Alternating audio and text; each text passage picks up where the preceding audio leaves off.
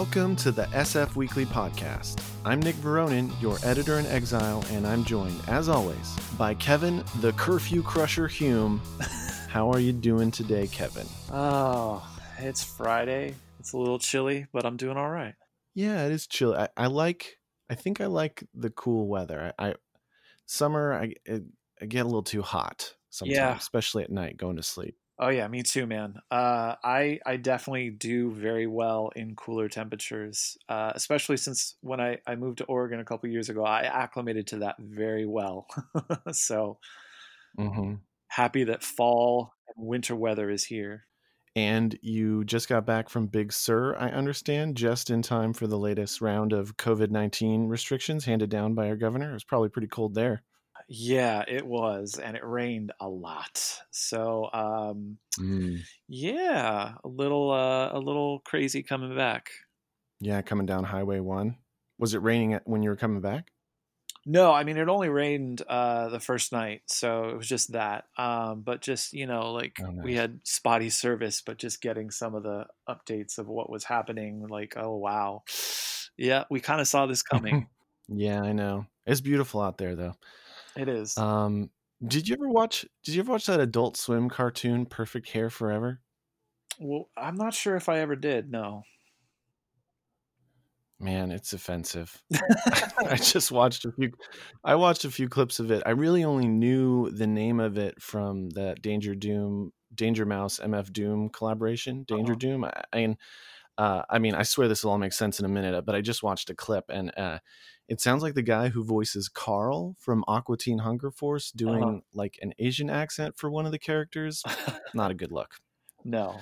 But speaking of bad looks and perfect hair, Governor Gavin Newsom is getting sous vide'd for attending a private dinner at Thomas Keller's 3 Michelin-starred Yountville restaurant, the French Laundry, where, and I don't know about you, Kevin, I always dine off menu. Of course, conservative media, all media really, us included, are having a field day with this. It was hypocritical and it smacks of elitism and all that. And I did want to read Newsom's statement apologizing for what he did after he was called out. Quote, "As soon as I sat down at the larger table, I realized it was a little larger group than I had anticipated, and I made a bad mistake. Mhm. Instead of sitting down, I should have stood up and walked back, got in my car, and drove back to my house. Instead, I chose to sit there with my wife and a number of other couples that were outside the household. We can quibble about the guidelines, etc., but the spirit of what I'm preaching all the time was contradicted, and I gotta own that. So I want to apologize to you because I need to preach and practice, not just preach and not practice. And I've done my best to do that. We're all human. We all fall short sometimes. I mean, I don't know. Do you buy it, Kevin?" Uh, I don't know. I want to buy it just because, like, we kind of need leadership, and he has been fairly effective at leading us through this crisis. But the guy has always kind of been in this silver spoon kind of lifestyle, and kind of a yuppie upper wealthy tier San Francisco. So I don't know, like it just reeks of that sort of, the rules apply to thee, not to me type of situation, unfortunately. Right. Right. Yeah, I mean, I I uh I don't know if I buy the entire thing, but I do appreciate, that he says I got to own that. And the guy decided to eat at a restaurant. I think there were like 11 people there, and the limit at that time was maybe 10. Mhm. So he's probably like, "Meh, this is fine." Like like the dog in with the coffee in the room on fire. This is fine. Yeah, This is a pretty good description of our year, actually. This yeah, is fine. exactly. Yeah.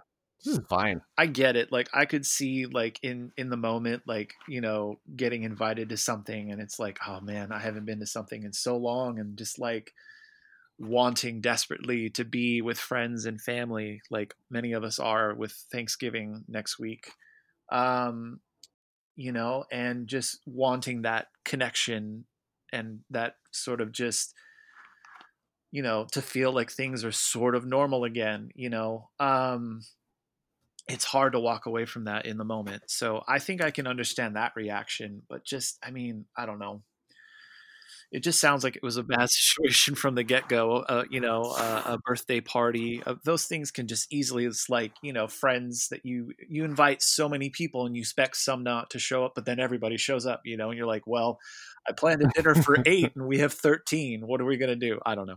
Yeah, and I mean everyone's reaming him for that it's at the French Laundry, and that's an easy target. But it's like, what are you gonna do? Not take your reservations at the French Laundry? I don't know. Uh, What you just said about Thanksgiving reminds me of the Onion article going around, which you may have seen. The headline is, "Mom completely understands that coming to Thanksgiving is risky and that you don't love her anymore." yeah, I mean that's kind of where we're all at right now. Like, It's a lot of social pressure. uh, yeah. Yeah, seriously. Are you thinking? I mean, is it okay if I ask if you're thinking of going home for Thanksgiving or any of that? Yeah, no, I mean, at the moment, I'm nervously checking the weather, in the city, the region where my aunt's house is, and still looks like it's not going to rain. So the plan is to have it outdoors. So Okay, all right. San Carlos, Yeah. but yeah, um, I mean, and we should say, as far as politician apologies go, he could do worse. I mean, can you think of any specific politician who is incredibly bad at apologizing? Anybody come to mind? Mm. Yeah. It's Who hard to is there any glaring example? it's Oh it's hard to put man. my finger on Um, one. There's so many that are so bad at it. Tiny finger, Yeah, exactly. little tiny Little finger on your tiny hand. Anyway, back to the curfew. I mean, it's like, here we go again. After a disorienting spring and surreal summer, it felt like we were actually getting the hang of this COVID thing, and we had our pods and our grocery store best practices and an embarrassing number of customized masks, and the empty toilet paper shelves and the paper towel shelves at Target. Those were like disconcerting, a reminder that we might be on the brink of some kind of the road-esque collapse. But yeah. like, it seemed like we were adjusting, and then now nationally, 250,000 have died, cases are spiking, and much of the Bay Area is under this new mandate, and in the purple tier, and it's just like, ugh. It's frustrating, man, Um, no matter how hard we've all tried, it just seems like we're not doing enough. And, like it's sort of makes me think that like I wish we almost could have gone under like a massive lockdown in the way that like some countries have. But even then, like, Italy went under a Yeah. massive lockdown and they are spiking, and I think Spain did after they had a huge spike. Yeah, I mean, I think I hear you, and I think like we as journalists, especially, but like everyone likes to prognosticate, and everyone likes to have their opinion validated and borne out by whatever happens. But this is a thing where it's really hard to predict, and it's also just like, it's we're dealing with human nature, and I get it. We're all tired, we're all stressed, we're all cooped up. We all could use a night out with our friends, and I'm not trying to defend Newsom, but like, I'm just saying, I get it. It's like, how do we, well, hopefully the vaccines, that's hopefully what will really turn the page here. Yeah, I mean, it seems like that's sort of like the light at the end of the tunnel. Like we've gotten news from Pfizer and Moderna about their testing going on, and it seems like they might be right around the horizon. Maybe in the spring or maybe in the summer. I know that seems like a long time, but like if we just try to do our best about staying out of public and doing the hand washing and hand sanitizer and wearing masks, we might be able to survive this, hopefully not too chilly winter. Maybe it'll rain a lot and we get a good sort of reversal on this drought that's also been problematic for the last year or two. That's Yeah. caused so many of these fires that have also have to made us wear masks the last couple years. Yeah. And I mean, that's another reason to look forward to winter. In my opinion, when this all started, it was spring, and we got, in late March and in April, we got some rain. And I remember just, that's when everyone was playing Animal Crossing. I Yeah. never got into it. But like I was playing a lot of video games, and I was just Mm. like inside and like, this ain't so bad. So maybe, we can ride out a few more months. Breath of the Wild 2, I don't know when that's coming out, but like, get us Breath of the Wild 2, please. For God's sakes. Or how about Sony and Microsoft release more Xbox whatever and the new PS5? That would be really There you great. go. Are you an Xbox guy? I am not, unfortunately, but my girlfriend has a PS4, and we've talked about, do we want a PS5? And I know that for Christmas, her mom and her sister-in-law are trying to look for the new Xbox for her brother. And it's just sold out everywhere. So if companies would do a better job of releasing things and not letting massive bots get in the way of buying everything up, that would be great. Oh yeah, I hate that kind of shit, man. Yeah, man, it seems like when anything cool goes on sale, everybody just it gets bought up by fake things that people use. Yeah. Well, yeah, like you said, 2 very promising vaccines that I hear are going to start making the very early rounds in December, but it is going to take a while to ramp up for sure, and distribution, and then breaking through that wall of like conspiracists that will present a challenge in terms of getting to a level of I think you call it herd immunity with vaccines as well. I know that's been floated as like, you just got to get sick and get better, but I think the herd immunity thing it's like enough people are immune that the virus really can't spread effectively. But hopefully, with a few months of discipline with those vaccines, and with the help of a fresh crew of leaders who are more interested in listening to scientists than discrediting them for political points, we will maybe be able to close the book on this thing. Yeah, seriously. And when we finally do, thanks in no small part to the fact that I haven't been inside a bar for the better part of a year, and I've got a chunk of change saved up, I might actually have enough money to afford a glass of House Red at the French Laundry during happy hour. The good life. Right?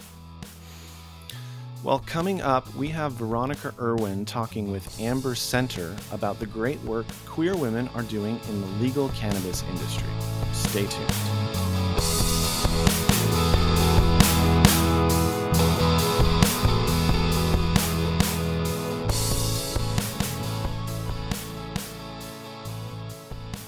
Hey y'all, this is Veronica Irwin, freelance contributor for SF Weekly and SF Evergreen. I'm here with Amber Center, one of Oakland's most influential cannabis activists. Amber's resume is quite impressive, so it's hard to decide what to list. She's co-founder and executive director of the nonprofit Supernova Women, which aims to lower barriers of entry for Black and Brown cannabis entrepreneurs. She founded the Equity Works Incubator, which is the nation's first social equity shared use manufacturing space for edibles. She successfully advocated for Oakland's Cannabis Social Equity Program, which was the first in the country. And she even managed to advocate for lower taxes for those social equity and small cannabis businesses in Oakland. Outside of her activism, she also runs Breeze Distro and the boutique flower company, the Congo Club. Amber is truly an inspirational force. I can definitely say that personally. And so I feel very, very lucky to have her with us. How's it going, Amber? Yeah, it's going great. Thanks for that amazing intro. Did I cover everything? Yeah, I think you did. Okay, good.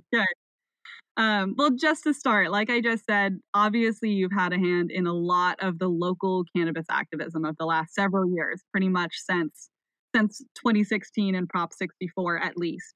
And as a fellow queer woman, I can't help but notice that a lot of the work you're doing is also being done alongside other queer women. So that's where I'd like to kind of start. Why do you think queer women are so often leading this fight, at least locally? So being a woman is challenging because, as you know, um, we don't necessarily have equal rights to men. So we're constantly having to advocate for ourselves in that regard. And then being queer is there's something even is even another challenge on top of that. And I haven't even gotten to my first barrier, which is being Black. So we're constantly having to carve out our own paths, and and activism just comes naturally to us. We're always having to advocate for ourselves. So that's why I think we see such a strong presence amongst queer women in these types of fights and in this kind of advocacy work. Yeah, definitely. It makes sense. We're well rehearsed, I guess, in learning how to advocate for ourselves because we have to all the time. Yes. In terms of the cannabis industry and like what you are fighting to, make better, is the cannabis industry any more accepting to LGBTQ women than other industries? And like, what is the representation like? Yeah,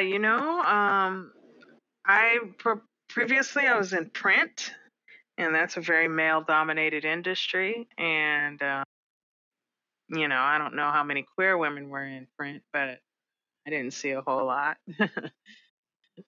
So being here, in the Bay Area is a bit of a bubble than the rest of the country. Like this is just a very queer area, period. So um, I would say that queer women are have a decent amount of representation in cannabis. Is it great? Like, no, but we're here. And I would say that as the industry becomes more mainstream, you see less and less queer folks in it. And that's because, the more money that comes in, the more really just like kind of typical uh, good old boy network comes in because they're the ones that have the access to capital and they bring in the people that they know, and queer women aren't necessarily represented in their circles. So as the industry grows, our representation becomes smaller, and that's definitely a problem. And seeing that the regulated cannabis industry as it is today was that queer people played a huge part in that, especially here in the Bay Area is really where it was born, in San Francisco and Oakland in particular. And seeing from what it was then to where it is now is definitely much different. The landscape looks obviously much different, but so does the representation. And so I'm hoping that queer people understand and know that they are welcome in cannabis, and we have to continue to kind of make space in cannabis for queer people, in particular queer women. Totally, totally. And I get into this a little bit in my article, but we're recording this before it will be published. Just for the listener, I guess I could explain it, but I'm kind of eager to see if you would like to. Just kind of like, what is that LGBTQ history in cannabis activism? Like, what is the Bay Area's LGBTQ's connection to cannabis? Yeah, so it's got a really strong connection. The authors of Proposition 215 were primarily queer. Dennis Perone and Brownie Mary, she would make lots of edibles for folks suffering from the AIDS epidemic, which was running rampant around that time. Um, so there were just a lot of gay people, obviously dealing with AIDS, and looking for relief and finding relief in cannabis. And so those were our advocates. and they really stepped up and um, advocated to formalize the cannabis industry so that folks could get access to cannabis much easier than what it was. And so Mhm. Wayne Jutman, uh, like I mentioned, Dennis Perone, all had a huge, huge part in what where we're at now. Totally, totally. I was actually just talking to Wayne Justman this last weekend, a couple days ago. I believe he told me to tell you that you were spectacular. I believe that was the word that he passed along. He's like, if you talk to Amber, tell her she is spectacular. For the Well, listeners, thanks, Wayne. uh, Wayne is a lovely human being. And just for context for the listeners, he was the first licensed medical cannabis patient, probably in the world, technically. He worked with the city of San Francisco to make the first medical cards. And so his name is on the very first one that was ever printed. An Yeah, amazing. that's amazing. And we've come so far since then, you Yeah, know. it's But crazy. yeah, what they did was critical, important. It wasn't easy, and you know, but that's usually these underrepresented groups are the ones that really step up and do it not just for themselves but also for the community. Totally, totally. I mean, he never stopped, advocating for better cannabis legislation. He never stopped. Right, he still does. With where the cannabis industry in the Bay Area stands right now, what do you think we still need to work on to make this industry more inclusive and equitable? I mean, so the industry as it is as I was mentioning, there's a lot of money coming in, and there's with that with the barriers that have been set now with legalization and Prop 64 being implemented. I mean, it's the cost of compliance is huge. Taxes are steep, and there's it's like the industry has been built for a certain segment of people, and those people have deep pockets, and those people are usually white males. So this industry, really, just the sale of cannabis, the the consumption of cannabis, all of that. Black and brown people sacrificed quite a bit in order to bring cannabis to the masses. Um, and the industry was really built on the backs of Black and brown folks, Black people being incarcerated and Latinos being incarcerated at significantly higher rates than their white counterparts. And we need to make sure that these groups are included in legalization and able to find a pathway or have a pathway to participate in the regulated market. And the way it is now, with the barriers, it's very hard for these underrepresented groups to participate because they just don't have the access to the resources that some of these very well-funded white male-dominated groups do. So it's really important for um, legislators to see that, recognize that, and then take action and do something about it. So, the social equity program that was established by the city of Oakland was one way to address the war on drugs. And I said one way because it's just one program. I think that we have to look at this from a number of different angles and see exactly how the drug war has affected Black and brown communities and figure out ways to address that. And only one very small way to address it is what the social equity program currently does in Oakland, and that is giving priority licensing and offering support to those individuals and communities that were affected by the war on drugs. Now, licensing is just one piece of it. Oh, here's your cannabis license. Here's some money to help you start your cannabis business and some support. Here's some technical support. Here's an incubator. You can go and make your edibles. But what about those folks who were affected by the laws, thrown in jail? Maybe their dad was taken away and put in jail for 30 years, 20 years. How do you help those communities? How do you help those people that lost their homes, lost their jobs?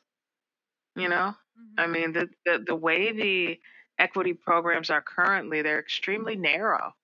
They're only looking at one thing, and that's licensing and how to get people cannabis businesses. Why would someone want a cannabis business if their whole life was destroyed by cannabis? Well, not by necessarily the plant, but the laws around the plant. Like, we have to figure out ways to support the communities that were decimated. And it's not just through licensing. It's through housing grants. It's through community programs. It's through supporting community organizations that are already doing the groundwork. So I think we have to not look at this so narrowly. Oh, here's your cannabis business license, and here's some money. Like, no. We've really got to take a step back and look at this whole picture on how these communities were completely destroyed and figure out other ways in which we can support them and infuse money and support and resources into these communities that were just taken away.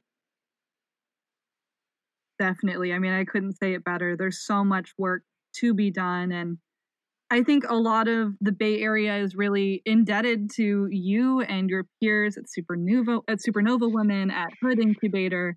I mean, there's, folks like you have at least started this process and are always talking about all of the more work that needs to be done. And, thank you for that. Yeah, thank you.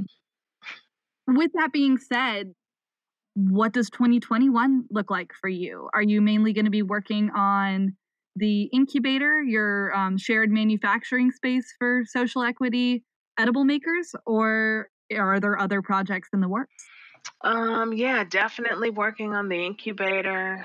I've got a dispensary that's been in the pipeline for a couple of years now in San Francisco. So hopefully that will be opening up. That'll be exciting. Very exciting. Yeah, with the incubator, we'll be helping manufacturers make products and distributing them throughout the state. So we just opened up, we're working on opening up a distro hub in LA. So we're working to get that operational now, and just be doing a lot of running around literally between Oakland and Southern California, really helping to uplift the brands in the incubator, put a spotlight on some of these brands and the founders behind them, and really just trying to get their products out and their stories out. So yeah, just be focusing on those things, and then hopefully displaying and selling their products on my own menu through the dispensary. Awesome. That is awesome. That's so exciting. Yeah. And on the dispensary, obviously you have your own flower company as well and distribution company. I always like to wrap up with a bit of a more fun question, which is, what have you been smoking? Amber, do you have any recommendations for us? Let's see. Yeah, I've definitely been smoking. Of course, some of my own weed. That's what I have here right now. The Congo Club Red Congolese, which is my daytime smoke because it kind of keeps me motivated and keeps me going. And then in the evenings, I liked Canatique.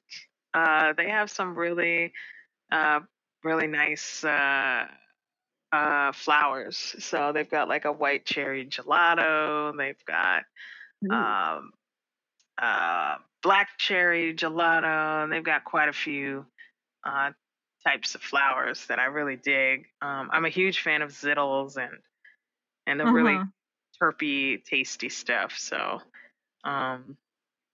me too. When you see all those gelato strains, I'm like, sounds good. Yeah, that's what I'm smoking on. Awesome. Well, I'm definitely gonna have to try that out. I don't think I've smoked anything from Canatique yet, so I'll definitely have to try that out. Definitely try them out. They have a lemon cherry gelato. It's fire. Everything they have is pretty amazing and tasty and pleasant. So awesome. Check them out.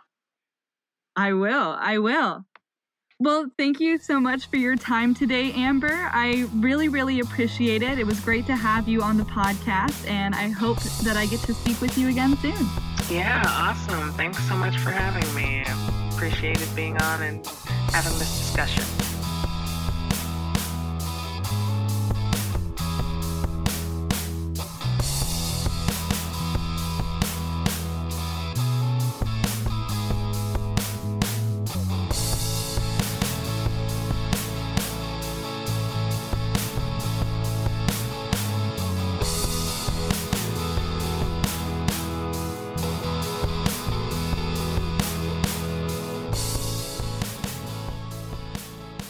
Thanks so much for tuning into this week's edition of the SF Weekly podcast. The episode was produced by me, Nick Veronin, with help from Veronica Irwin, Grace Z. Lee, and Benjamin Schneider. Our audio engineer is Mike Huguenot. The Armature composed our theme music. For more hot takes, deep dives, and alternative views on San Francisco news, subscribe to our podcast through Apple, Spotify, and Google Play. Follow us on SoundCloud at soundcloud.com/sfweeklypodcast, and check out our website, sfweekly.com. See you next week.